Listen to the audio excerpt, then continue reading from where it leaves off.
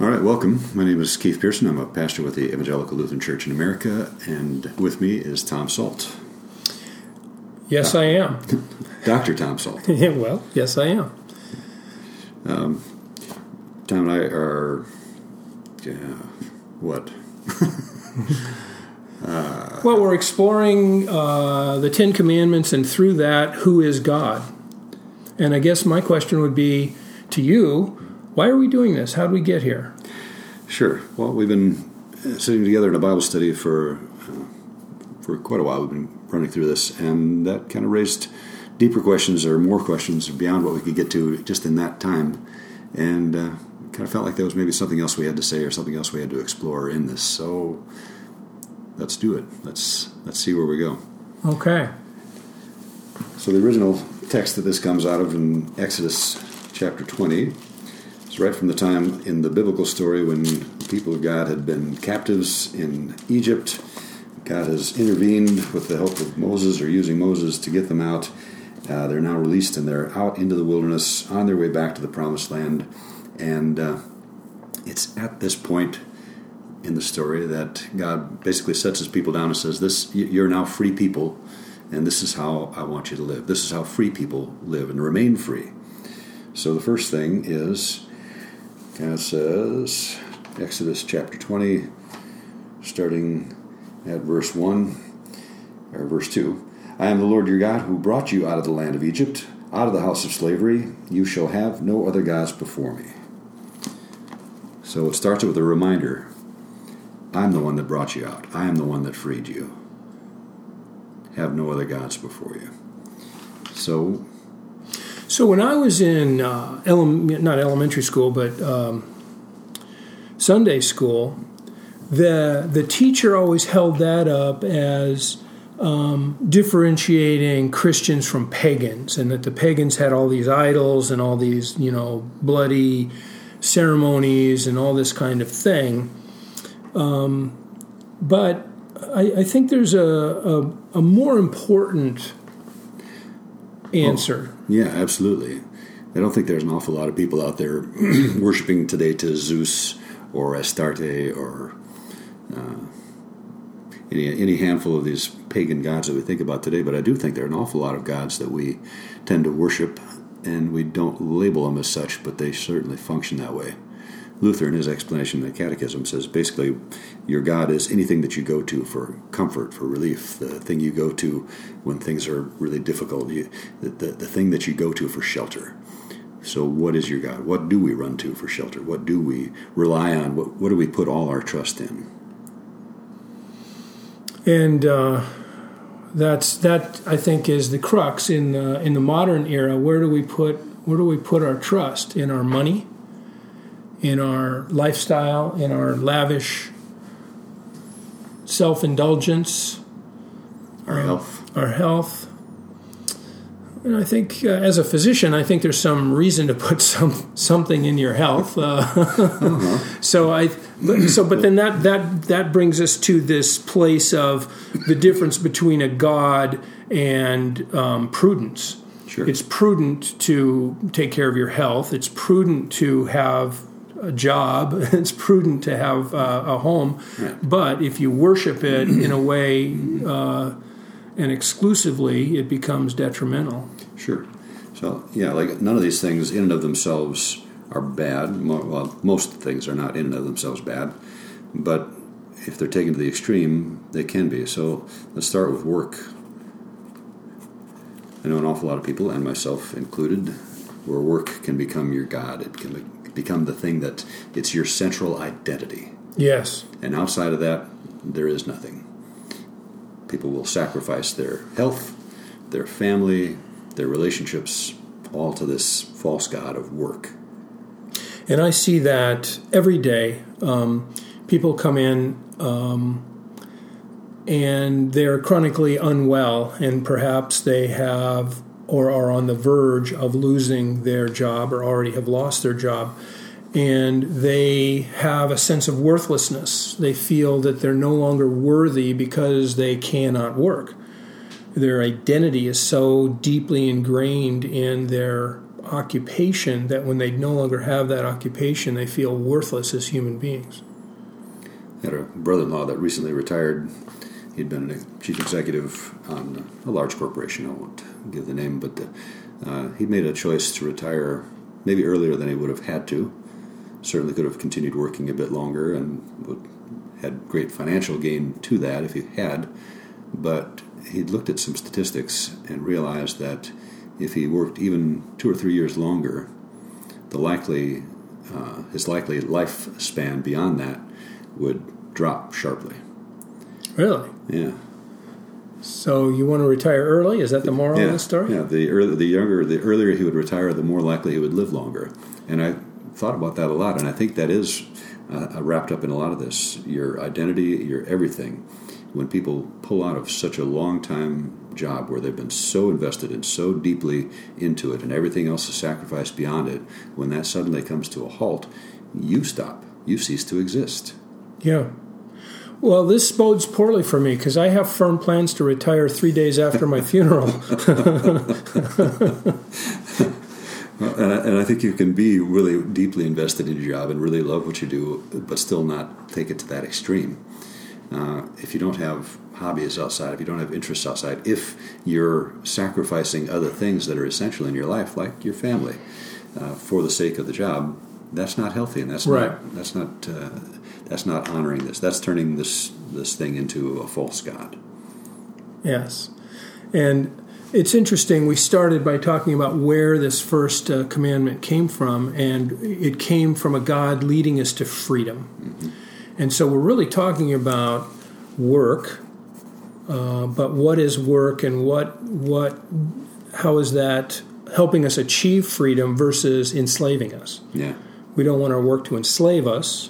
And as you just wrote down, he brought us to the next issue, which is work shouldn't be the only thing there is. What about the Sabbath? We've got to pause. We've got to stop. Otherwise, you get overly involved. So the first thing that the thing about slavery is you don't get a day off. Right. Like many people who are executives and salaried and are continuously working.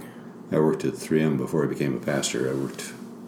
And one of my coworkers, one of the executives above me in my division, when we got to Friday, they always had this saying, as everybody else was packing up and leaving, he'd say, "Friday, good, only 2 more work days until Monday." Yeah. I don't think he had the most healthy life. I know he was already on his second marriage. Smoked heavily. Was not the picture of health. Was a mover and shaker in the company. Got things done. But there were other people that were movers and shakers, got things done, but they didn't sacrifice their family in the process. They didn't sacrifice their health in the process. I think it's a false god that we set up this way. You know, look at, there's a lot of good examples out of Europe. Countries that are just as productive as we are, just as innovative as we are, but they don't work themselves to death. Yeah, when I was first in my career, every third day I worked 30 hours in a row. And my wife will be very happy to tell you that I was pretty unpleasant to live with at that point in time. And it's absolutely true. All work and no play, as the saying goes, is not a good thing. But then what does it mean to, have a Sabbath? Is the Sabbath a shall not? I mean, what does it mean to have a God who is trying to deliver us from freedom, from slavery and into freedom? Yeah. And well, Jesus gets caught up in all kinds of Sabbath difficulties, problems. Yeah. Healing on the Sabbath. You're not supposed to work on the Sabbath. You're healing, you're doing work. You're walking alongside the road, and your disciples reach out and snatch a few heads of grain from the fields that you're walking past and pop some grain in their mouth for a little snack. They get in trouble because they're working. They're harvesting on the Sabbath, and that's not allowed. And Jesus' response to that basically is, Sabbath was made for man, not man for the Sabbath. So this was meant to be something that benefits us, something that relieves us from that slavery of constantly doing and constantly being and constantly delivering. So on the Sabbath, if I feel like having a snack, it's okay? Yeah. It's like, have you ever had a problem that you've focused on all your attention and all your research, everything, you just keep pushing and you cannot come up with the answer? Yeah, that's every day. Yeah. But to stop and walk away from it, how often has that sort of epiphany moment come when you're not trying to think about it? Almost the story behind almost every major scientific discovery is exactly that story. It's a dream that led the scientists to find the benzene ring. It's all these interesting stories about how I took a break, and then it came to me in one fell swoop. So rest, really important. I think in our culture, in this country, one of our biggest false gods is busyness. Yes. If I'm not doing, I'm not worthy. If somebody stops you on the street and asks you, how are you doing? Are you keeping busy? Is a common phrase. That's the common question. Would you ever dare answer? No. Sitting around with my feet up, looking out the window a lot. I find myself, I'm trying to change my vocabulary. I used to say, and I still say it, hard work. But I really want to say smart work, because just slaving away isn't really the answer. The answer is thinking it through and doing it a smarter way, which includes replenishing yourself. Yeah. I love the old story of the woodsman, and the woodsman's walking through the woods, and he comes across the young buck, and the young buck is sawing this tree down, and it's taken forever, and the old guy says, "That must be some pretty hard wood." And the young guy says, "No, not really." And he goes, "Well, gee, seems like you're really working there. What's going on?" He says, "Well, my saw's dull. Why don't you sharpen your saw?" And the young guy says, "Well, I don't have time. Got to get the wood. Got to get the wood cut." Well, if you don't stop to sharpen your saw, nothing goes well from that point forward. Well, and another word tied to this that just came to me too is joy. Mm-hmm. We can have a pretty miserable existence if we're just slaving away. Yeah, very productive, at least on the outset. Yeah. Yeah, it looks like you're working really hard, but there's no joy in it. If you don't have joy in what you're doing, it's really a miserable existence. It's slavery.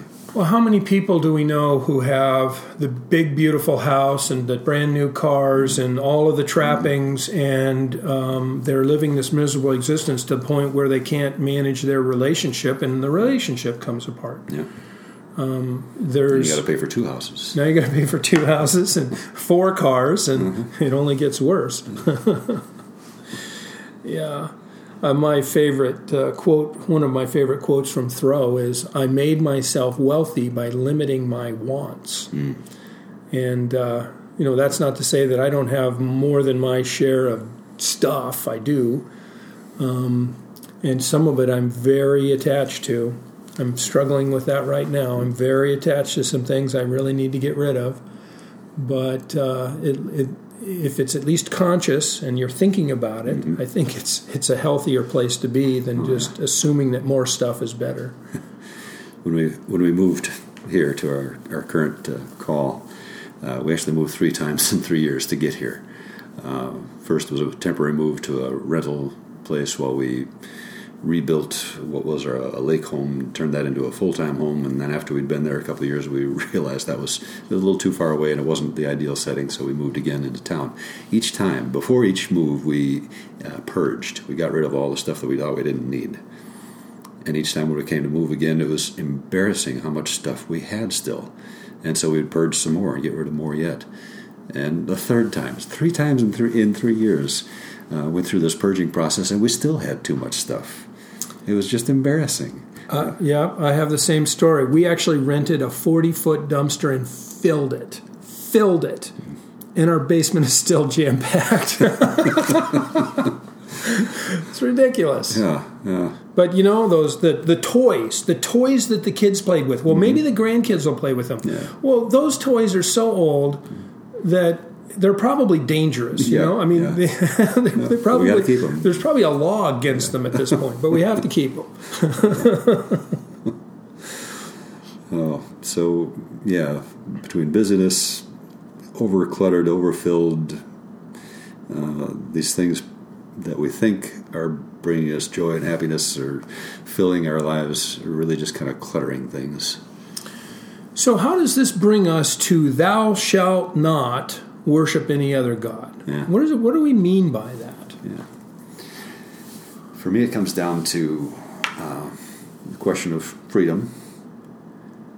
Is this thing truly making me free, or is it binding me up with some other responsibilities, obligations? Is the heart of it something that fosters love? And is it something that makes me feel genuinely more secure?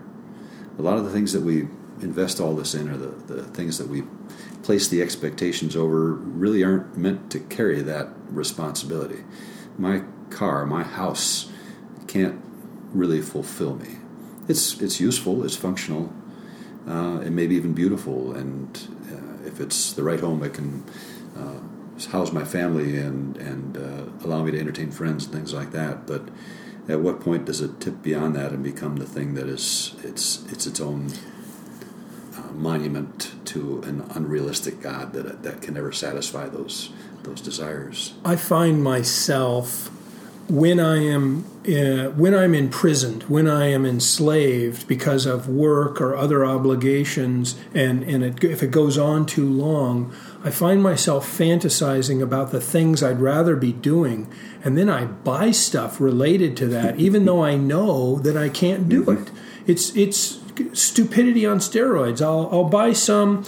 Well, I like photography, so just about the time that I can't afford it and can't do it, I go buy another piece of photography gear. It's like, how stupid is that? But I always think, well, someday I'll get there. I'll get there. And realizing that hopefully gets us to a point where we can begin the process of undoing that behavior, and then you don't have the debt load and you don't have the junk load. Yeah. And you can actually then have some freedom to do those other things that you'd rather be doing than slaving.